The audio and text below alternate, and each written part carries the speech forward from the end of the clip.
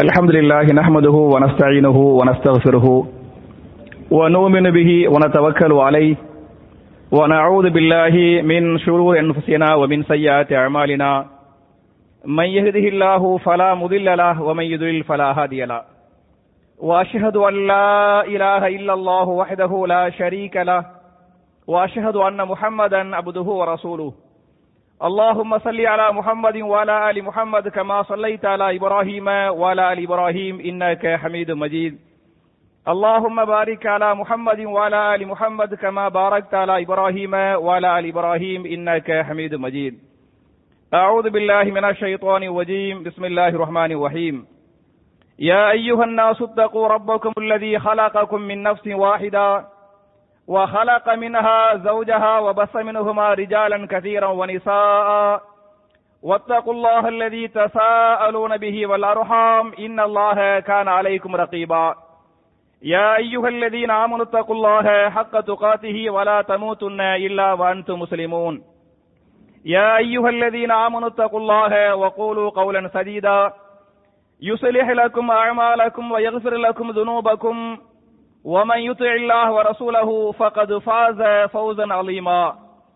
قال رسول الله صلى الله عليه وسلم فإن خير الحديث كتاب الله وخير الهدي هدي محمد صلى الله عليه وسلم وشر الأمور محدثاتها كل محدثة بدعة وكل بدعة ضلالة وكل ضلالة في النار. கண்ணியத்திற்குரிய சகோதர சகோதரிகளே, அல்லாஹ்வுடைய ஆலயத்தில் ஜும்ஆ என்று சொல்லக்கூடிய மார்க்கத்தின் முக்கியமான கடமை நிறைவேற்றுவதற்காக நாம் எல்லாம் இங்கே ஒன்று கூறுகிறோம். இப்படிப்பட்ட நல்ல சந்தர்ப்பத்தில் ஃபஜ்ர் தொழுகையின் அவசியமும் அதன் சிறப்புகளும் என்ற தலைப்பில் சில விஷயங்களை உங்களோடு பரிமாறிக்கொள்ள நான் ஆசைப்படுகிறேன். என் அருமை சகோதரர்களே, தாய்மார்களே, ஃபஜ்ர் தொழுகையின் அவசியம், முக்கியத்துவம், சிறப்பு என்பதை நாம் எல்லோரும் அறிந்திருக்கிறோம். நான் இந்த தலைப்பை இப்ப ஏன் எடுத்தேன் அப்படின்னு சொன்னா, ரமலான் மாசத்துல பள்ளிவாசலுக்கு வந்தமாக்கு ஃபஜ்ர் தொழுகையில ஏறக்குறைய 7-8 சஃப்புகள் ஃபஜ்ர் தொழுகையில பாத்தீங்களாக்க கொஞ்சம் லேட்டா நம்ம வந்தோம்னு சொன்னா நம்ம 5வது சஃப்பு 6வது சஃப்புக்கு தான் போகணும் என்கிற அளவுக்கு ஃபஜ்ர் தொழுகை ரமலான் மாசத்தில் மக்கள் நிரம்பி வழிந்திருக்கிறார்கள். ஃபஜ்ருக்கு பிறகு இன்னைக்கு உள்பட பாத்தீங்களாக்க ஒரு சஃப்பு கூட ஃபஜ்ர் என்ன செய்யல, பள்ளியில் நிரம்பவில்லை என்று சொன்னால், அவ ஃபஜ்ருக்கு ஏற்கனவே ரமலான் மாசத்துல வந்தாங்களா இல்லையா, அவங்க எல்லாம் என்ன வீட்டை காலி பண்ணிட்டு போயிட்டாங்களா, ஏரியா விட்டு போயிட்டாங்களா? ஏரியா விட்டுட்டு போகலங்கிறது எனக்கு தெரியும். அப்ப ஃபஜ்ருக்கு, அதாவது ரமலான் மாசத்துல ஃபஜ்ருக்கு வர முடிந்தது, ஷவ்வால் மாதத்தில் வர முடியவில்லை என்று சொன்னால் உங்களுடைய ஈமான், உங்களுடைய இறையச்சம் எந்த அளவுக்கு இருக்கிறது என்பதை நீங்களே உரசி பார்த்துக் கொள்ளுங்கள் என்ற அடிப்படையில் இந்த ஃபஜ்ருடைய தொழுகைக்கு முன்னால தொழுகை, பொதுவான தொழுகையே ரொம்ப அவசியம். அதை சொல்லிவிட்டு ஃபஜ்ருக்குள்ள இன்ஷா அல்லாஹ் நான் வர்றேன். என் அருமை சகோதரர்களே, திருமறை குர்ஆன்ல சூரத்துல் பக்ரா என்று சொல்லக்கூடிய 2வது அத்தியாயத்தின் 238வது வசனத்திலே அல்லாஹ் கட்டளை போடுகிறான், ஹாஃபிது அலா ஸலவாத்தி வஸ்ஸலாத்தில் உஸ்தா வகூமு லில்லாஹி கானிதீன். தொழுகைகளை நீங்கள் பேணிக் கொள்ளுங்கள், 5 வேளை எல்லா தொழுகைகளையும் நீங்கள் என்ன செய்து கொள்ளுங்கள், பேணி பாதுகாத்துக் கொள்ளுங்கள் என்று சொல்லிவிட்டு, குறிப்பாக நடு தொழுகையாக இருக்கக்கூடிய அசர் தொழுகையை நீங்கள் பேணி பாதுகாத்துக் கொள்ளுங்கள் என்றும் சொல்லிவிட்டு, வகூமு லில்லாஹி கானிதீன், பயபக்தியோடு, உள்ளச்சத்தோடு, இறையச்சத்தோடு நீங்கள் தொழுகை நிலைநாட்டுங்கள் என்பது இந்த வசனத்தின் கட்டளையாக இருக்கிறது. இன்னொரு செய்தியில இமாம் அஹமது அவர்கள் தங்களுடைய முஸ்னத் அஹமதுல தொழுகை சம்பந்தமாக இந்த ஹதீஸ பதிவு பண்றாங்க. மன் ஹாஃபல அலைஹா கானத் லஹு நூரன் வ புர்ஹானன் வ நஜாத்தன் யௌமல் கியாமா. யார் தொழுகைகளை பேணி பாதுகாத்துக் கொண்டார்களோ அவர்களுக்கு நாளை மறுமையிலே இந்த தொழுகை எதுவாக மாறும் என்று சொன்னால், நூரன், அவர்களுக்கு நூறாக, ஒளியாக, பிரகாசமாக இந்த தொழுகை அமையும். நூறாக மாத்திரமல்ல, வ புர்ஹானன், அவர்களுக்கு அத்தாட்சியாக, ஆதாரமாக சொர்க்கத்திற்கு செல்ல வேண்டுமா இல்லையா, சொர்க்கத்திற்குரிய அத்தாட்சியாக அந்த தொழுகை அமையும் என்பது மாத்திரமல்ல வ நஜாத்தன் யௌமல் கியாமா, கியாமத்தில் அவர்கள் வெற்றி பெறுவதற்கு எது காரணமா இருக்கு?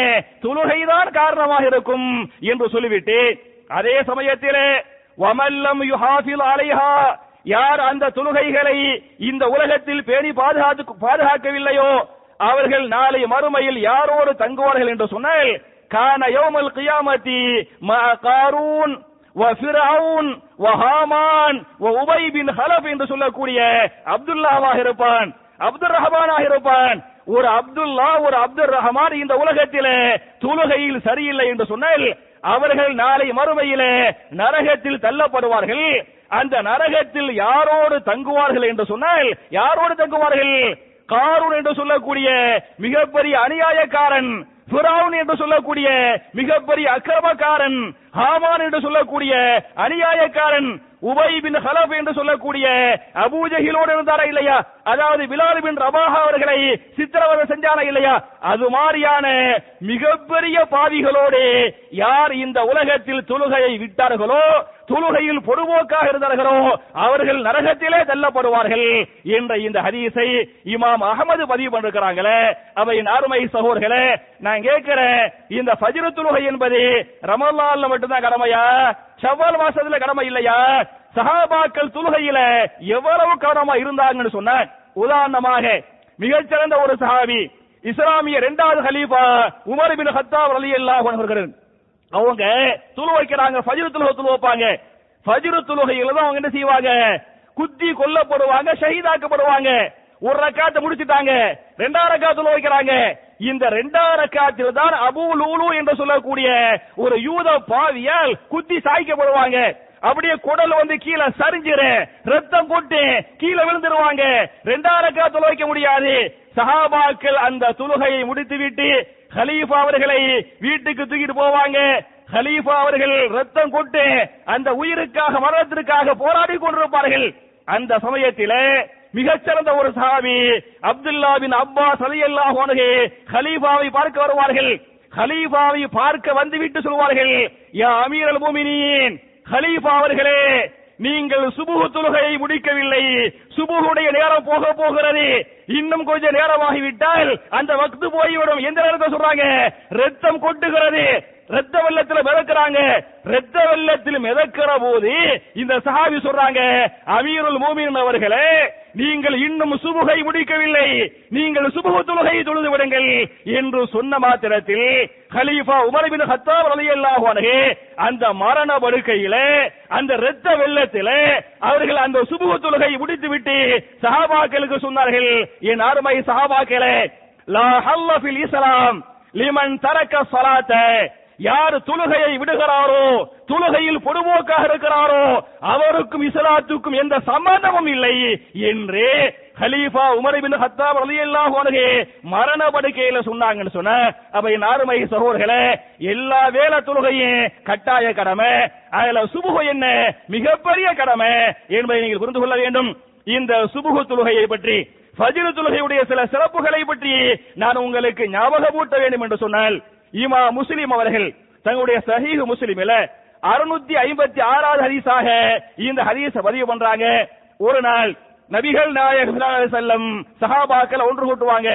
சஹாபாக்களை ஒன்று கூட்டி சஹாபாக்களுக்கு சொன்னார்கள், என் அருமை சஹாபாக்களே, மன் ஸல்லா ஸலாத்தல் ஃபஜ்ர் பில் ஜமாஅத்தி ஃபகஅன்னமா ஸல்லா குல்லல் லைல், யார் ஒருவர் ஃபஜ்ர் தொழுகையை பள்ளிவாசலுக்கு சென்று இமாம் ஜமாத்தோடு தொழுகிறாரோ, யார் ஒருவர் ஃபஜ்ர் தொழுகையை பள்ளிவாசலுக்கு சென்று இமாம் ஜமாத்தோடு தொழுகிறாரோ அவருக்குரிய நன்மை, அவருக்குரிய கூலி என்ன என்று சொன்னால், ஃபகஅன்னமா ஸல்லா குல்லல் லைல், மலக்குகள் அவர் ஃபஜ்ருக்கு பள்ளிவாசலுக்கு சென்றார், இமாம் ஜமாத்தோடு தொழுதார் என்று எழுதாமல் எப்படி எழுதுவார்கள்?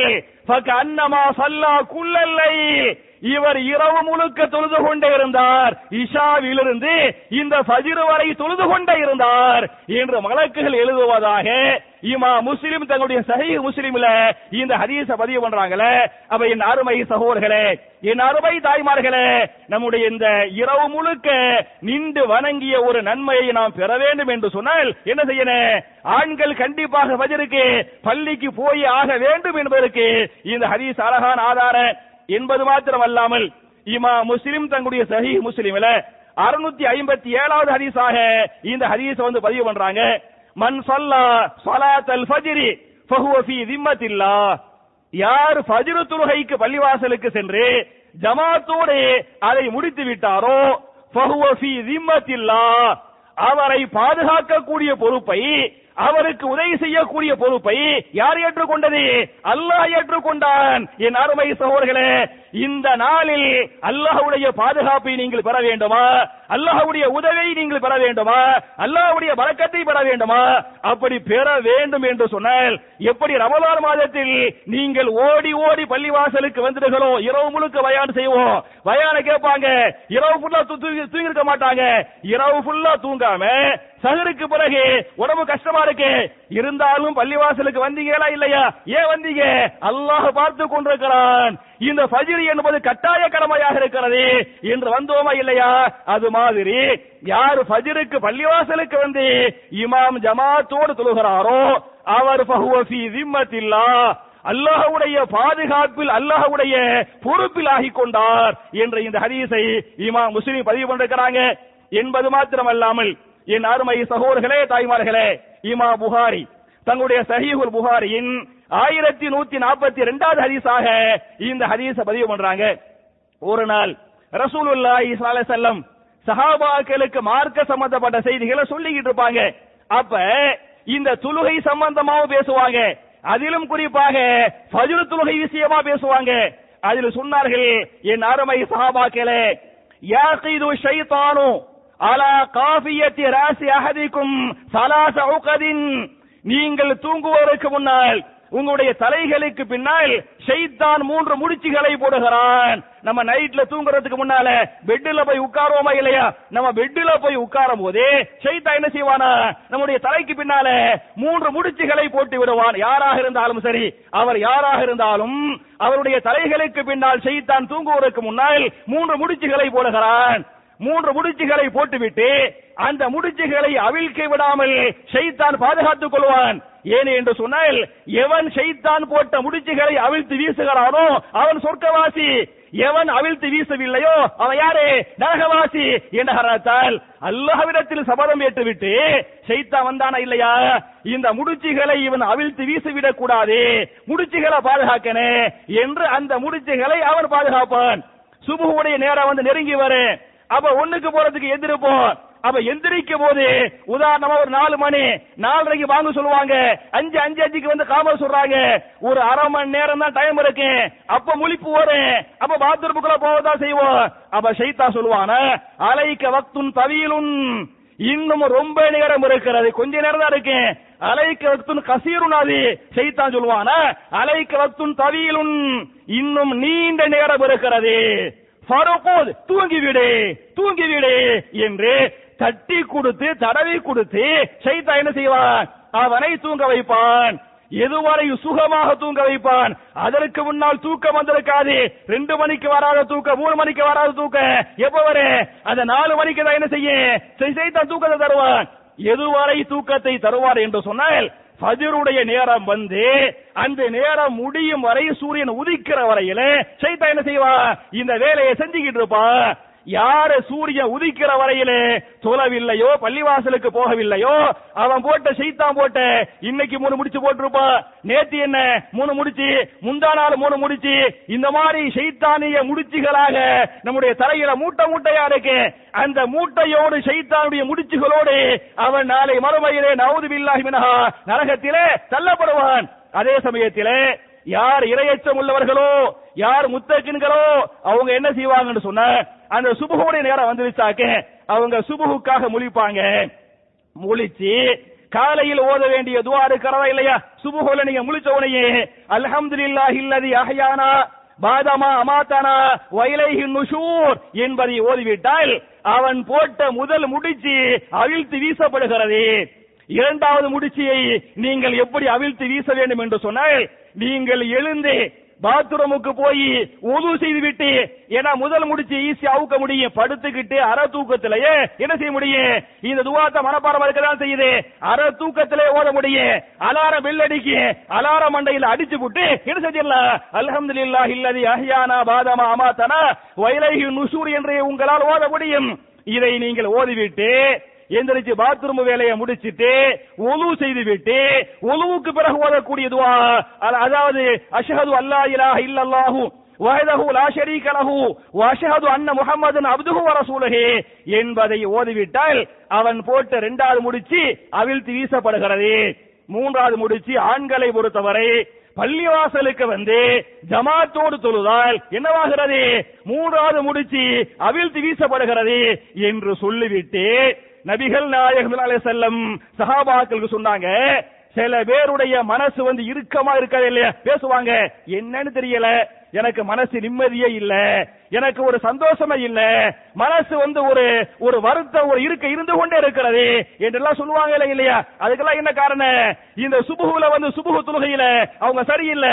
அவர்கள் கரெக்டாக சுபுகை தொழுது விட்டால் அல்லாஹ் அவருக்கு என்ன செய்வான் என்று சொன்னால், ஃபாசுபஹ நஷீதன், சுறுசுறுப்பான நாளாக அந்த நாளை அவருக்கு ஆக்குவான். சுறுசுறுப்பாக நீங்கள் இருக்க வேண்டும் என்று சொன்னால் நீங்கள் சுபுகு தொழுகைகள் சுறுசுறுப்புக்கு மாத்திரம் அல்ல, தய்யிபன் நஃப்ஸ், உங்களுடைய உள்ளம் அமைதி பெற வேண்டுமா, நீங்கள் நிம்மதி பெற வேண்டுமா, மன அழுத்தம் இருக்கிறது, இறுக்கம் இருக்கிறது, இந்த அழுத்தங்கள் நீங்க வேண்டும் என்று சொன்னால் நீங்கள் என்ன செய்யுங்கள், ஃபஜ்ர் ஸலாவிற்கு பள்ளிவாசலுக்கு சென்று விடுங்கள் என்று சொல்லிவிட்டு, வயில்லா யார் அப்படி செய்யவில்லையோ அஸ்பஹ ஹபீதன் நஃப்ஸி, அவன் மன இறுக்கத்தோடு அவன் அன்றைய நாள் முழுக்க கலந்து கொண்டிருப்பான் என்பது மாத்திரமல்லாமல் கசலான் சோம்பேறிகளாக சுறுசுறுப்பு தன்மை இல்லாம என்னவா இருக்கு, சோம்பேறித்தனமாகத்தான் அந்த நாள் ஃபுல்லா கழியும் என்ற இந்த ஹதீஸை இமாம் புகாரி பதிவு பண்ணிருக்கிறாங்களே. அப்ப என் அருமை சகோதரர்களே தாய்மார்களே, ஷைத்தான் போட்ட 3 முடிச்சுகள் அவிழ்த்து வீசப்பட வேண்டும் என்று சொன்னால் என்ன செய்யணும், கரெக்டா ஃபஜ்ர் ஜமாத்துக்கு பள்ளிக்கு போகணுங்கிறதுக்கு இந்த ஹதீஸ் அழகான ஆதாரம். அதே மாதிரி பாத்தீங்களாக்கு இமாம் புகாரி தன்னுடைய சஹீஹுல் புகாரியின் 657வது ஹதீஸாக இந்த ஹதீஸ பதிவு பண்றாங்க. சுபுஹு தொழுகைக்கு பள்ளிக்கு வர்றாங்கல்ல, அது மாதிரி இஷா தொழுகைக்கு பள்ளிக்கு வர்றாங்கல்ல, இந்த நன்மையை மக்கள் அறிந்திருந்தால், எந்த நன்மையை, ஃபஜ்ர் ஸலாவுக்கு பள்ளிக்கு வர்றாங்கல்ல, அது மாதிரி இஷா தொழுகைக்கு என்ன பள்ளிக்கு வர்றாங்கல்ல, இப்படி பள்ளிக்கு வந்து இமாம் ஜமாத்தோடு அவர்கள் தொழக்கூடிய காரணத்தால் மறுமையிலே அவர்களை அல்லாஹ் எந்த அளவுக்கு கண்ணியப்படுத்துவான், சொர்க்கத்திலே எவ்வளவு இன்பங்களை அல்லாஹ் கொடுப்பான் என்பதை ஏற்கனவே மக்கள் அறிந்திருந்தால், வலவ் யலமூன மா ஃபீஹிமா லா அதௌஹுமா வலவ் ஹபுவன், இந்த 2 தொழுகையுடைய சிறப்புகளை ஏற்கனவே மக்கள் அறிந்திருந்தால் மக்கள் இந்த 2 தொழுகைக்காக போட்டி போட்டு வருவார்கள். எப்படி வருவார்கள், வலவ் ஹபுவன், அவர்கள் கால் இல்லாத ஊனமான மக்களாக இருந்தாலும் சுபுஹ் தொழுகையுடைய சிறப்பை அவர்கள் அறிந்திருந்தால் அவங்க என்ன செய்வாங்களா, அல்லாஹ் காலை கொடுக்கல, காலை ஊனமாக்கிட்டா, நடக்க முடியல, நடக்க முடியாவிட்டாலும் தவழ்ந்து கொண்டாவது பள்ளி வாசலுக்கு வந்து அந்த சுபுஹ் தொழுகையை இமாம் ஜமாத்தோடு தொழுவார்கள் என்ற இந்த ஹதீஸை இமாம் புகாரி பதிவு பண்றாங்களே. என் அருமை சகோதரர்களே தாய்மார்களே, அல்ஹம்துலில்லாஹ் அல்ஹம்துலில்லாஹ், நமக்கு அல்லாஹ் காலை தரலையா, சுபுஹுக்கு பள்ளிக்கு வர்றதுக்கு நம்மள்ட்ட வந்து கால் இல்லையா, காலி இல்லங்கிறது இல்ல, நம்மள்ட்ட கார் வசதி இருக்கு இல்லையா, நம்ம நினைச்சா நமக்கு கொடுத்த நியமத்திற்கு பத்தியல அல்லாஹ் வாரி வாரி வழங்கியிருக்கிறான். கார் வசதி வச்சுக்கிறோம், அது மாதிரி 2 வீலரு பைக் இருக்குதா இல்லையா, 2 வீலர் வந்து வசதி வச்சிருக்கிறோம், நல்ல கால் நல்ல ஆரோக்கியத்தை அல்லாஹ் கொடுத்து வச்சுக்கிறான். அவர் ரசூலுல்லாஹ் சொல்றாங்க, அவர் வறுமையில இருந்தாலும் அவர் ஊனமாக காலி இல்லாத அவர் நொண்டியா இருந்தாலே என்ன செய்வாரு, தவழ்ந்து கொண்டாவது பள்ளிக்கு வருவாரு என்று சொன்னால் என் அருமை சகோதரர்களே, ஃபஜ்ருக்கு வந்து கரெக்டா பள்ளிக்கு வரனே. அல்லாஹ் ரமலான்ல மட்டும் உங்களை பார்ப்பது அல்ல, அலம் யஅலம் அன்னல்லாஹ் யரா, அவர்கள் அறிந்து கொள்ள வேண்டாமா, அவர்களை அல்லாஹ் பார்த்து கொண்டிருக்கிறான் என்று அல்லாஹ் பேசுகிறானே. ரமலான்ல தான் அல்லாஹ் பாப்பா, ஷவ்வால்ல அல்லாஹ் பார்க்க மாட்டான் என்றா இருக்கிறது. அவையின் அருமை சகோதரர்களே, எப்படி ரமலான் மாதத்திலே ஓடி ஓடி பள்ளிவாசலுக்கு வந்தீர்களோ, ரமலான் மாதத்திலே நீங்கள் இரவு தொழுகையை பெரிய சூறாக்களை ஓதினாரே, அதை தொழுது விட்டு பெரிய ஒரு பயான கேட்டுவிட்டு நைட்டு ஃபுல்லா தொழுவாம ஃபுல்லா தூங்காம கரெக்டா ஃபஜ்ருடைய டைம் வந்தவனையே ரமலான்ல வந்தீங்கல்ல, அதே அல்லாஹ் உங்களை ஷவ்வாலிலும் பார்த்து கொண்டிருக்கிறான், துல்காதாவிலும் பார்த்து கொண்டிருக்கிறான். ரமலானில் பெற்ற பாடத்தை, பயிற்சியை ஏனைய 11 மாதங்கள் என்ன செய்யணும், பின்பற்றனே என்பதை நீங்கள் புரிந்து கொள்ள வேண்டும் என்பது மாத்திரமல்லாமல், இந்த சுபஹு தொழுகையுடைய சிறப்பை பற்றி இமாம் புகாரி தங்களுடைய சஹீஹுல் புகாரியின் 555வது ஹதீஸாக இந்த ஹதீஸ பதிவு பண்றாங்க. எல்லாம் அறிந்த அல்லாஹ் ரப்பல் ஆலமீன் மலக்குமார்கள் அனுப்புவான். மலக்குமார்களை நம்மள கண்காணிப்பதற்காக காலையில சில மலக்குகள், மாலையில என்ன பகல் நேர மலக்குகள், இரவு நேர மலக்குகள், இந்த மலக்குகளை வந்து அனுப்புவானா. நம்மள வந்து பகல் நேரத்துல கண்காணிக்க வர்றாங்கல்ல, அவங்க எப்ப நம்மள்ட்ட வந்து சேருவாங்களா, அந்த ஏரியாவுல சுபஹு ஜமாத் இருக்குது, ஃபஜ்ருடைய ஜமாத், அப்ப நம்மளோட நம்மளுடைய கண்காணிக்கிறதுக்காக நம்மளோட வந்து சேர்ந்துக்கிடுவாங்க. நம்மளோட வந்து சேர்ந்துக்கிட்டு எதுவரை கண்காணிப்பாங்க, அந்த அசரு தொழுகை வரை. அசரு தொழுகை டயத்துல வேற ஒரு மலக்கு வருவாங்க. வேற ஒரு மலக்கு வரும்போது இவங்க என்ன செய்வாங்க, அல்லாஹ்ட்ட போவாங்க. அப்ப டெய்லி ஃபஜ்ர் தொழுகையிலையும் அசர தொழுகையுடைய நேரத்திலேயே மலக்குகள் என்ன செய்யறாங்க, நம்மை கண்காணிப்பதற்காக நம்மள்ட்ட இறங்குறாங்க என்பதை நபிகள் நாயகம் சொல்லிவிட்டு சொன்னார்கள். இந்த காலையில மலக்கு வந்தாங்கல்ல, ஃபஜ்ர்ல வந்து விட்டு அசர்ல போறாங்கல்ல, அவங்கள்ட்ட வந்து அல்லாஹ் கேட்பானா, கைஃப தரத்தும் இபாதி, என்னுடைய அடியாறுகளை நீங்கள் எப்படி அடைந்தீர்கள், எப்படி விட்டுட்டு வர்றீங்க, நீங்க சுபுல போனீங்களே, அப்ப என் அடியான் என்ன செய்து கொண்டு, அல்லாஹ்வுக்கு எல்லாமே தெரியும், தெரிந்தும் அல்லாஹ் கேள்வி கேட்பான், அந்த சுபு டயத்துல என் அடியான் என்ன செய்து கொண்டிருந்தான், அவனை விட்டுட்டு வர்றீங்களே அசருடைய நேரம், அப்ப அவன் என்ன செஞ்சுக்கிட்டு இருந்தான் என்று எல்லாம் அறிந்த அல்லாஹ் ரப்பல் ஆலமீன் அந்த மலக்குகளை விசாரிப்பான். மலக்குகள் யாரு கரெக்டா சுபுவுக்கு பள்ளிக்கு போயிட்டாங்களோ, அது மாதிரி அசருக்கு பள்ளிக்கு போயிட்டாங்களோ, அவங்க சொல்லுவாங்களா, யா அல்லாஹ், நான் அந்த அடியானை அடையும் பொழுதும் அவனை விட்டு நான் வெளியே வருகிற போதும் வஹுவ யுஸல்லூன், அவர்கள் எதாக இருந்தார்கள், தொழுது கொண்டு இருந்தார்கள் என்று மலக்குகள் சொல்லுவாங்க. அதே சமயத்திலே எவன் தொழவில்லையோ அவன் விஷயமா சொல்லுவாங்களா, யா அல்லாஹ், அவன் காலையிலையும் தொழுவல, மாலையில என்ன செய்யல, தொழுவுறதே இல்ல என்று நம்மளை பத்தி புகார மலக்குமார்கள் அல்லாஹ்ட்ட சொல்லுவாங்க என்ற இந்த ஹதீஸை இமாம் புகாரி பதிவு பண்றாங்க. அதே மாதிரி பாத்தீங்கன்னா இன்னொரு ஹதீஸ் பதிவு செய்யப்பட்டிருக்கிறது, மன் ஸல்லல் பருதைனி, மன் ஸல்லல் பருதைனி தஹலல் ஜன்னா, யார் குளிர்ச்சியான 2 தொழுகைகளை தொழுகிறாரோ, அதாவது குளிர்ச்சியான 2 தொழுகை என்று சொன்னால், முதல் தொழுகை சலாத்துல் ஃபஜ்ர், இரண்டாவது தொழுகை என்ன, சலாத்துல் அசர். யார் ஃபஜ்ர் தொழுகையையும் அசர் தொழுகையையும் பேணி பாதுகாக்கிறாரோ, தஹலல் ஜன்னா, அவர் கண்டிப்பாக சொர்க்கம் நுழைவார். என் அருமை சகோதரர்களே, தாய்மார்களே, நரகத்தை விட்டு அல்லாஹ் நம்மை பாதுகாக்க வேண்டுமா இல்லையா, கபருடைய அதாபுகளை விட்டும் அல்லாஹ் நம்மை பாதுகாக்க வேண்டுமா இல்லையா, அல்லாஹ் நமக்கு சொர்க்கத்தை தர வேண்டுமா இல்லையா, அப்படி தர வேண்டும் என்று சொன்னால் என்ன செய்யணும், இந்த மாதிரி தொழுகையில வந்து கரெக்டா இருக்கணும்ங்கிறதுக்கு இந்த ஹதீஸ் அழகான ஆதாரம். அதே மாதிரி இமாம் முஸ்லிம் தன்னுடைய சஹீஹ் முஸ்லிம்ல 1115வது ஹதீஸாக இந்த ஹதீஸ பதிவு பண்றாங்க. லை யலிஜன் நார் அஹதுன் ஸல்லா قبل طلوع الشمس وقبل غروبها. லன் யலிஜன் நார், ஒருவர் நரகத்தில் நுழையவே மாட்டார், நரகத்தில் அவரால் செல்லவே முடியாது என்று சொல்லிவிட்டு, யார் நரகத்தில் நுழையவே மாட்டார் என்று சொன்னால், சல்லா கபுல துலூஇ ஷம்ஸி, சூரியன் உதிப்பதற்கு முன்னால் தொழுதாரா இல்லையா, எந்த தொழுகை, சுபஹ் தொழுகை, சல்லா கபுல துலூஇ ஷம்ஸி, சூரியன் உதிப்பதற்கு முன்னாலே தொழுதாரே அவரும், வ கபுல குரூபிஹா, சூரியன் மறைவதற்கு முன்னால் தொழுதாரா இல்லையா அவரும், லையலி ஜன்னார், ஒருபோதும் கண்டிப்பாக என்ன செய்ய மாட்டார், நரகத்திலே நுழையவே மாட்டார் என்ற இந்த ஹதீஸை இமாம் முஸ்லிம் பதிவு பண்றாங்களே. அப்ப என் அருமை சகோதரர்களே, ஃபஜ்ர் ரொம்ப ரொம்ப அவசியங்கிறதுக்கு இந்த ஹதீஸ்கள் சான்று என்பது மாத்திரமல்லாமல், நம்ம இந்த ஃபஜ்ர் தொழுகை மூலமாக ரசூலுல்லாஹ்வுடைய துஆ வாங்கலாம். இமாம் அபூதாவூத் தங்களுடைய அபூதாவூதுல 1450வது ஹதீஸாக இந்த ஹதீஸ் வந்து பதிவு பண்றாங்க.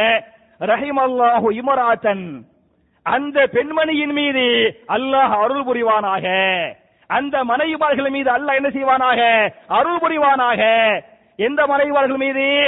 கணவனை ஃபஜ்ருக்காக எழுப்பிடுறாங்களே, ஃபஜ்ருடைய நேரம் வந்த உடனேயுமே மனைவி என்ன செய்யணும், அவங்க முழிக்கணும், அவங்க முழிச்சு கணவன் என்ன செய்யணும், எழுப்பி விடணும். ஒருவேளை கணவன் எந்திரிக்கவில்லை என்று சொன்னால் அவனுடைய முகத்தில் லைட்டா என்ன செய்யணும், தண்ணீரை தெளிக்க வேண்டும்.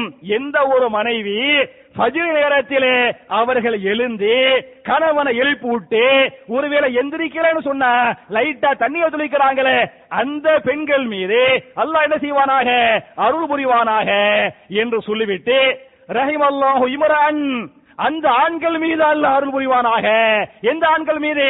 சுபுஹுக்கு முழிச்சு மனைவியை எழுப்பி விட்டு ஒருவேளை எந்திரிக்கலன்னு சொன்னா மனைவியுடைய முகத்தில் என்ன செய்யணும், லைட்டா தண்ணியை தெளிச்சு மனைவி எழுப்பி விடுறாங்களே, அப்போ சுபுஹு தொழுகைக்காக ஃபஜ்ர் தொழுகைக்காக கணவன் மனைவியை எழுப்பிவிடக்கூடிய காரணத்தால், மனைவி கணவனை எழுப்பிவிடக்கூடிய காரணத்தால அவர்களுக்கு நபிகள் நாயகம் துஆ செய்கிறாங்க, ரஹிமல்லாஹு ரஜுலன் ரஹிமல்லாஹு இம்ராத்தன், அந்த ஆண்கள் மீது அல்லாஹ் அருள் புரிவானாக, அந்த பெண்கள் மீது அல்லாஹ் அருள் புரிவானாக என்ற இந்த துஆவை கேட்டிருக்கிறாங்களே. அப்ப என் அருமை சகோதரர்களே, தாய்மார்களே, நபிகள் நாயகத்துடைய துஆவை நாம் பெற வேண்டும் என்று சொன்னால் என்ன செய்யணும், நம்மளும் எந்திரிக்கணும், மனைவி மக்கள் என்ன செய்யணும், எழுப்பி விட வேண்டும் என்பதற்கு இந்த ஹதீஸ்கள் அழகான ஆதாரம் என்பது மாத்திரமல்லாமல் என் அருமை சகோதரர்களே, தாய்மார்களே, யாரு சுபுஹ் தொழுகையில சரியில்லையோ, நான் பாக்குறேன் கரெக்டா, இந்த நம்ம ஏரியா ஒரே ஏரியாங்க, கரெக்டா உதாரணமா லுஹருக்கு வர முடியலன்னா ஏதோ காரணம் புரிஞ்சுக்கலாம், லுஹருக்கு வர முடியல, அசருக்கு வர மகரிபுக்கு வர முடியல அப்படின்னு சொன்னா ஏதோ கடைக்கு போயிட்டாங்க, கம்பெனிக்கு போயிட்டாங்க, ஆபீஸுக்கு போயிட்டாங்க, ஒரு காரணம் இருக்கு, சுபுஹுக்கு வர மாட்டேங்கிறாங்க என்று சொன்னால் இங்க பக்கமா தாங்க வீடு இருக்குது, சீனிவாச நகர்ல வீடு இருக்குது, அது அம்மையப்பா நகர்ல இருக்குது வீடு இருக்கிறது, அதுல பேங்காங் கனவ காலனியாம அந்த மாதிரி வீடு இருக்குது. சுபுக்கு ஓடி ஓடி வந்தீங்க, அதாவது ரமலான் மாசத்துடைய சுபுக்கு நீங்க ஓடி வந்தீங்க. ரமலானுக்கு பிறகு யார் ரமலானுக்கு வந்து சகோதரர்கள் ரமலானுக்கு பிறகு சுபுக்கு வரவில்லையோ அவர்கள் புரிந்து கொள்ளட்டும், இது என்னுடைய எச்சரிக்கை அல்ல, நபிகள் நாயகத்துடைய எச்சரிக்கை. ரசூலுல்லாஹ் சொல்றாங்க, இமாம் புகாரி தன்னுடைய சஹீஹுல் புகாரில 657வது ஹதீஸாக இந்த ஹதீஸ பதிவு பண்றாங்க, யாரு சுபுஹுக்கு வரவில்லையோ அவர்கள் முனாஃபிக்குகள். ஒரு அப்துல்லா, ஒரு அப்துல் ரஹ்மான், ஒரு இப்ராஹிம், ஒரு இஸ்மாயில் இஷாவுக்கு வந்தாங்க, லுஹருக்கு வர்றாங்க, எதுக்கு வரல, ஃபஜ்ருக்கு பள்ளிவாசலுக்கு வரவில்லை என்று சொன்னால் அவர்கள் யார், முனாஃபிக்குகள். நான் சொல்லவில்லை, சொல்வது யார், நபிகள் நாயகம் ஸல்லல்லாஹு அலைஹி வஸல்லம் இந்த ஹதீஸ பதிவு பண்றாங்க. அஸ்கலு அலல் முனாஃபிகீன், முனாஃபிக்குகளுக்கு சில தொழுகைகள் சுமையாக பாரமாக இருக்கும். அதில் முக்கியமான தொழுகை எது என்று சொன்னால் எந்த தொழுகை, ஸலாத்துல் ஃபஜ்ர், ஃபஜ்ருடைய தொழுகை முனாஃபிக்குகளுக்கு அது சுமையாக இருக்கும். எவர்கள் இஷாவிற்கு பள்ளிவாசலுக்கு வந்துவிட்டு லுஹருக்கு வந்துவிட்டு ஃபஜ்ருக்கு வரவில்லையோ அவர்கள் யார், முனாஃபிக்குகள் என்பதை புரிந்து கொள்ளட்டும் என்று சொல்லிவிட்டு நபிகள் நாயகம் ஸல்லல்லாஹு அலைஹி வஸல்லம் ஒரு ஆயத்தை ஓதி காட்டுறாங்க. திருமறை குர்ஆன்ல சூரத்து நிசாவில இந்த வசனத்தை அல்லாஹ் பதிவு பண்ணுகிறான், இன்னல் முனாஃபிகீன ஃபித் தர்கில் அஸ்ஃபலி மினன் நார், இப்படிப்பட்ட முனாஃபிக்குகள் தான் நரகத்தின் அடித்தளத்திலே தள்ளப்படுவார்கள். யாரு, ரமலான்ல நோன்பு வச்சாங்க, தராவீஹ் தொழுதாங்க, ரமலான்ல ஓடி ஓடி வந்தாங்க, ஷவ்வால் மாசத்துல ஃபஜ்ருக்கு பள்ளிக்கு வராம இருக்கிறாங்களே அவர்களை முனாஃபிக் என்று சொல்லுவது நான் சொல்வது யாரு, அல்லாஹ் ரப்பல் ஆலமீன் அவர்களை முனாஃபிக் என்று பேசுகிறான்.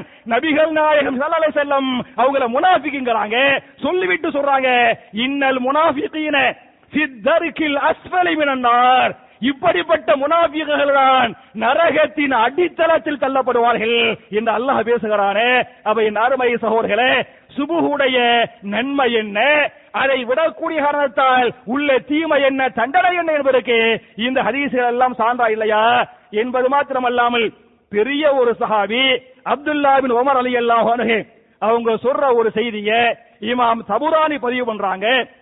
இன்னா ஃபகத்னா ரஜுல ஃபில் ஃபஜ்ரி அஸஅன லன்ன, நபிகள் நாயகத்துடைய காலத்திலே நாங்கள் முனாஃபிக் என்று எப்படி அடையாளம் காணுவோம் என்று சொன்னால் சஹாபி சொல்றாரு, யாரு, அப்துல்லா பின் உமர் என்று சொல்லக்கூடிய மூத்த சஹாபி, இவர் சொல்றார், இன்னா ஃபகத்னா ரஜுல ஃபில் ஃபஜ்ரி, ஃபஜ்ர் தொழுகைக்கு ஒருவர் பள்ளிவாசலுக்கு வரவில்லை என்று சொன்னால் நாங்கள் புரிந்து கொள்வோம், அவர் முனாஃபிக்காக இருக்கிறார், அவர் இஷாவுக்கு வந்திருப்பார், அவர் லுஹருக்கு வருவார், எதற்கு வரவில்லை, ஃபஜ்ருக்கு வரவில்லை என்று சொன்னால் நபிகள் நாயக சஹாபாக்களாகிய நாங்கள்லாம் புரிஞ்சுக்கிறோம் அவர் யாரு, முனாஃபிக் என்று புரிந்து கொள்வோம் என்று இந்த இப்னு உமர் ரலியல்லாஹு அன்ஹு இந்த செய்தியை பதிவு பண்றாங்களே.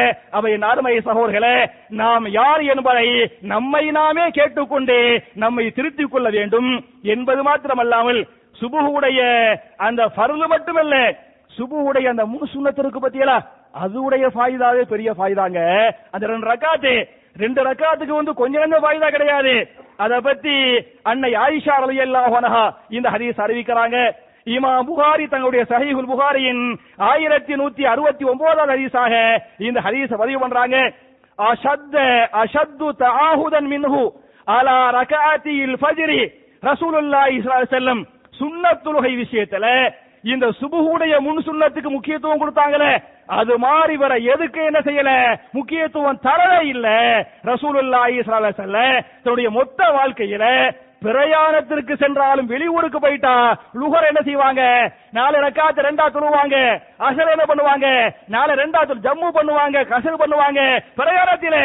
ஆனால் நபிகள் நாயகம் ஸல்லல்லாஹு அலைஹி வஸல்லம் பிரயாணத்திலும் ஃபஜ்ருடைய முன் சுன்னத்தை என்ன செய்ய மாட்டாங்க, விட மாட்டார்கள்.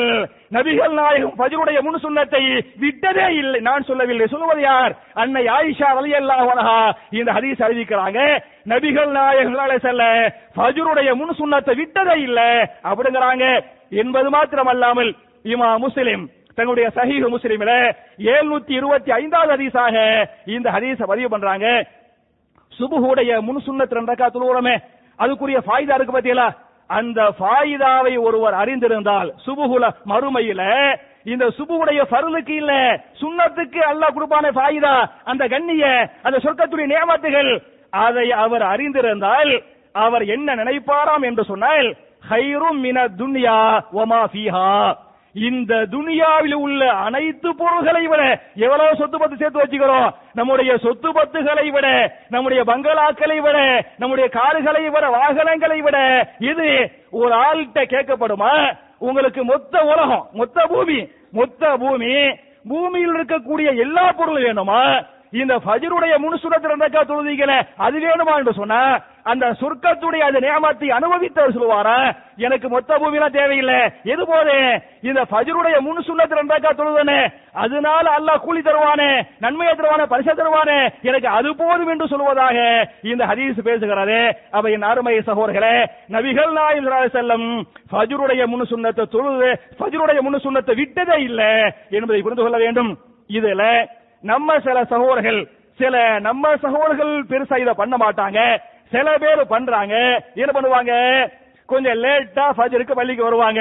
லேட்னு சொன்னா இமாம் பெரிய சூரா மகரிப்ல சின்ன சூரா ஓதுவாரு, இஷாவுல என்ன ஒரு நடுத்தரமான சூரா ஓதுவாரு, ஃபஜ்ர்ல என்ன கொஞ்சம் பெரிய சூரா ஓதுவாரு. இவர் வர்றதே லேட்டா தான் வருவாரு. 1 ரக்காத் ஓடிக்கிட்டு இருக்கு, 2 ரக்காத் ஓடிக்கிட்டு அப்ப வருவாரு. அப்ப பாத்தீங்களாங்க நம்ம பள்ளிவாசல் இது ரொம்ப கம்மியா, ரொம்ப கம்மியா தான் நம்ம பள்ளிவாசல் இருக்குது, வேற பள்ளிகள் இது ஜாஸ்தியா இருக்குது. அவர் தனியா போய் தனியா சுன்னத் தொழுவார்.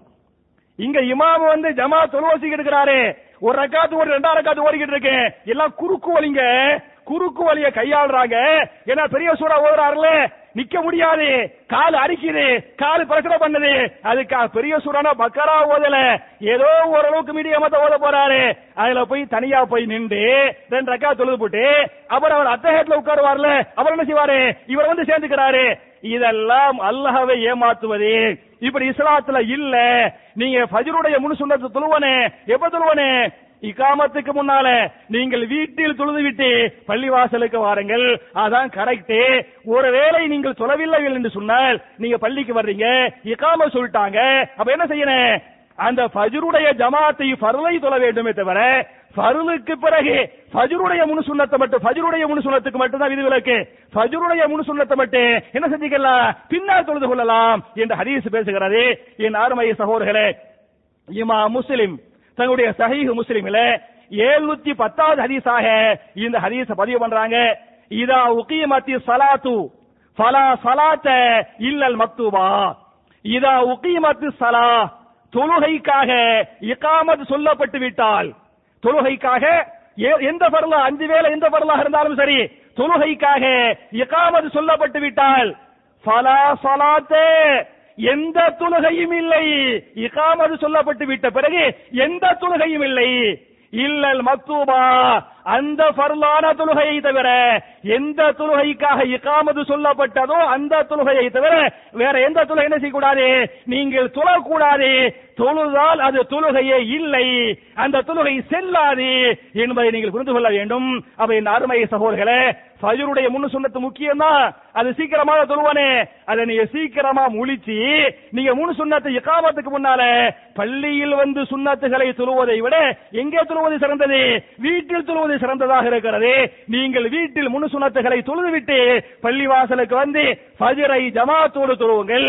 ஒரு வேலையை மனுஷன் தானே பலவீன தூங்கிட்டோம், முழிச்சு பார்க்க லேட் ஆயிருச்சு, ஹரிபரியா ஒழிச்சு ஓடி வர்றோம், இவர் என்ன பண்ணிட்டாரு ஜமாத்தி காமத்து போய் சொல்லிட்டாரு என்று சொன்னால் நீங்கள் நேரடியாக வந்து ஜமாத்திலே சேர்ந்து கொள்ளுங்கள்.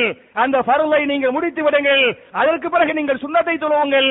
அதுதான் சுன்னாவே தவிர அதற்கு மாற்றமாக இமாம் ஒரு பக்கத்து ஃபர்லு நீங்க என்ன ஒரு பக்கத்து சுன்னத்து என்பது ஹிலாஃபு சுன்னா. இது சுன்னாவிற்கு நேர்மாற்றம் என்பதை நீங்கள் புரிந்து கொள்ளுங்கள். அப்ப என் அருமை சகோதரர்களே, ரமலான் மாசத்துல நம்ம நிறைய இபாதத்துகள் பண்ணோம். ரமலான் மாதத்தில ஒவ்வொன்றையும் அல்லாஹ் பார்த்து கொண்டிருக்கிறான். நம்ம அந்த என்ன வந்துச்சா இல்லையா, ஒவ்வொரு வார்த்தைகள், ஒவ்வொரு செயல்பாடுகள், ஒவ்வொரு அங்க அசைவுகள் அல்லாஹ்வால் கண்காணிக்கப்பட்டு பதிவு செய்யப்படுகிறது. அந்த பதிவுகள் மாத்திரமல்ல, அந்த பதிவுகளை பற்றி நாளை மறுமையிலே அல்லாஹ் விசாரிப்பான் என்ற இறையச்சம் ரமலான் மாதத்தில் இருந்ததா இல்லையா? அந்த ஃபஜ்ருடைய பாங்க கேட்ட உடனேயுமே அஸ்ஸலாத்து கைரும் மினன் நௌம், அஸ்ஸலாத்து கைரும் மினன் நௌம், தூக்கத்தை விட தொழுகையே சிறந்தது, தூக்கத்தை விட தொழுகையே சிறந்தது. நான் கேட்கிறேன், இந்த அஸ்ஸலாத்து கைரும் மினன் நௌம் என்பது ரமலான்ல மட்டும் தான் பொருந்து, ஷவ்வால்ல பொருந்தாது. எங்கேயாச்சும் கேள்விப்பட்டிருக்கிறீங்களா? அப்ப ஷவ்வாலிலும் அஸ்ஸலாத்து கைரும் மினன் நௌம், துல்காதாவிலும் அஸ்ஸலாத்து கைரும் மினன் நௌம், ரமலானிலும் அஸ்ஸலாத்து கைரும் மினன் நௌம் என்பதை நீங்கள் புரிந்து கொள்ளுங்கள்.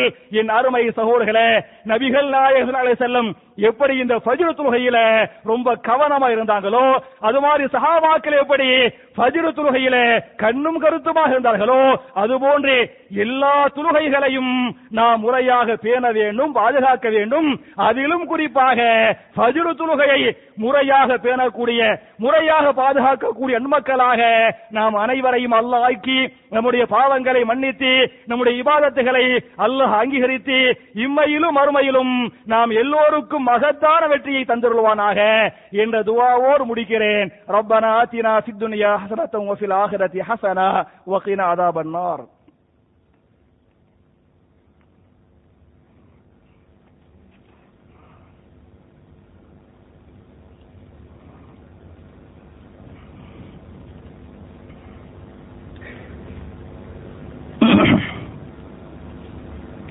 إن الحمد لله اللهم صل على محمد وعلى آل محمد كما صليت على إبراهيم وعلى آل إبراهيم إنك حميد مجيد اللهم بارك على محمد وعلى آل محمد كما باركت على إبراهيم وعلى آل إبراهيم إنك حميد مجيد.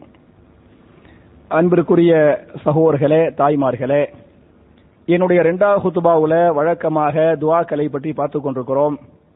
இந்த வாரத்துக்குரிய துஆ என்ன என்று சொன்னால், ஜனாசா தொழுகையில 3ஆம் தக்பீருக்கு பிறகு அந்த மையத்திற்காக துஆ செய்து ஒரு துஆவை ஓதுகிறோமா இல்லையா, அந்த துஆவை நம்ம இன்ஷா அல்லாஹ் இன்னைக்கு அந்த துஆவுடைய 3இல் ஒரு பகுதி, அந்த துஆ கொஞ்சம் பெரிய துஆ, உங்கள 3/4 பேருக்கு அல்ல 99% மக்களுக்கு அந்த துஆ மனப்பாடமா இல்ல, ஓத தெரியாது என்று தெரியும். இருந்தாலும் எப்படியாவது ஒரு மாசத்தை ஒதுக்கி இன்ஷா அல்லாஹ் இந்த துஆவை, ஏன்னா முழு துஆவை நான் சொன்னா நீங்க மனப்பாடம் பண்ண மாட்டீங்க, நாங்க கூட கீழே அந்த முழு துஆவை எழுதி போடாம அந்த துஆவுல அந்த 3ல ஒரு பகுதியை மட்டும் எழுதி போட்டுக்கிறேன். ஒரு சகோதரர் மேல ஏறி வரும்போதே என்கிட்ட கேட்டாரு, ஓ முஸ்லீம் எல்லாம் இவ்வளவுதான் சின்ன துஆ தான் இருக்குதோ, இல்ல பெரிய துஆ அவருக்கு மனப்பாடம் இல்ல பத்தியலா, சின்ன துஆவை தான் மனப்பாடம் பண்ணலாம் பத்தியலா, ஓ இவ்வளவுதான் இருக்குதோ அப்படி கேட்கிறாரு. அப்ப சின்ன துஆ தான் மாஷா அல்லாஹ் சந்தோஷம் மனப்பாடம் பண்ணிடலாம், பெரிய துஆனா என்ன அது மனப்பாடம் பண்ண முடியாது அப்படி நினைச்சுக்கிட்டு இருக்கிறோம். நீங்கள் நினைத்தால் முடியும், நீங்கள் முயற்சித்தால் கண்டிப்பாக முடியும் என்ற அடிப்படையில் இமாம் முஸ்லிம் தங்களுடைய சஹீஹ் முஸ்லிமில 1756வது ஹதீஸாக இந்த ஹதீஸ பதிவு பண்றாங்க. நபிகள் நாயகம் ஸல்லல்லாஹு அலைஹி வஸல்லம் ஜனாஸா தொழுகையுடைய அந்த 3ஆம் தக்பீருக்கு பிறகு அந்த மையத்துக்காக துஆ செஞ்சாங்க. அந்த துஆ என்ன என்று சொன்னால், அல்லாஹு மக்ஃபிர் லஹு வர்ஹமுஹு வஆஃபிஹி வஅஃபு அன்ஹு வஅக்ரிம் நுஸுலஹு வவஸ்ஸி' முதுகலஹு வக்ஸில்ஹு பில்மாயி வஸ்ஸல்ஜி வல்பரத் என்பது அந்த துஆ. இது முழு துஆ இல்ல, மூன்றில் ஒரு பகுதி. அப்ப என் அருமை சகோதரர்களே, நான் முழுசா சொல்லாதது காரணம் ஒரு குட்டி குட்டியாவது சொன்னாவது இந்த மக்கள் மனப்பாடம் பண்ண மாட்டாங்களா, ஓத மாட்டாங்களா, அந்த நன்மை நமக்கும் கிடைக்காதா, அந்த ஒரு ஆதங்கம் தான். அப்ப இந்த ஒரு துண்டையாவது நீங்க அடுத்த வார ஜும்மாவுக்குள்ள இன்ஷா அல்லாஹ் மனப்பாடம் செய்து கொள்ளுங்கள். அல்லாஹு மக்ஃபிர் லஹு வர்ஹமுஹு வஆஃபிஹி வஅஃபு அன்ஹு வஅக்ரிம் நுஸுலஹு வவஸ்ஸி' முதுகலஹு வக்ஸில்ஹு பில்மாயி வஸ்ஸல்ஜி வல்பரத் என்பது அந்த துஆ. துஆவுடைய அர்த்தம் என்ன என்று சொன்னால், அல்லாஹ்வே இவரை மன்னிப்பாயாக, இவர் மீது அன்பு காட்டுவாயாக, இவன் தான் மையத்து, இவர் மீது கருணை காட்டுவாயாக, மறுமையின் அதாபுகள் மறுமையின் சோதனைகளை விட்டும் இவரை பாதுகாப்பாயாக, வாக்கிரிம் நுஸுலஹு அல்லாஹ்வே இவருக்கு நீ விருந்தோம்பல் செய்வாயா இல்லையா, அந்த விருந்தோம்பலை கண்ணியப்படுத்துவாயாக, வவஸ்ஸி' முதுகலஹு அல்லாஹ்வே இவர் தங்கக்கூடிய அந்த கபூர் இருக்கிறது, அந்த கபூரை என்ன செய்வாயாக, விசாலப்படுத்துவாயாக, வக்ஸில்ஹு அல்லாஹ்வே இவருடைய பாவங்களை கழுவி விடுவாயாக, இவருடைய மொத்த பாவங்களையும் மன்னித்து விடுவாயாக. எப்படி கழுவாயாக ரசூலுல்லாஹ் இலக்கிய நயமா சொல்றாங்க, பில்மாயி வஸ்ஸல்ஜி வல்பரதி, தண்ணீரால், பனிக்கட்டியால், ஆலங்கட்டியால் மொத்த பாவங்களையும் கழுவி இவரை பரிசுத்தமான ஆக்குவாயாக என்ற அற்புதமான துஆ. அப்ப என் அருமை சகோதரர்களே, அல்லாஹு மக்ஃபிர் லஹு வர்ஹமுஹு வஆஃபிஹி வஅஃபு அன்ஹு வஅக்ரிம் நுஸுலஹு வவஸ்ஸி' முதுகலஹு வக்ஸில்ஹு பில்மாயி வஸ்ஸல்ஜி வல்பரத் என்ற துஆவை நீங்க கண்டிப்பா உங்கள்ட்ட கோரிக்கையா ரொம்ப இறங்கி வந்து உங்கள்ட்ட கோரிக்கை வைக்கிறேன்.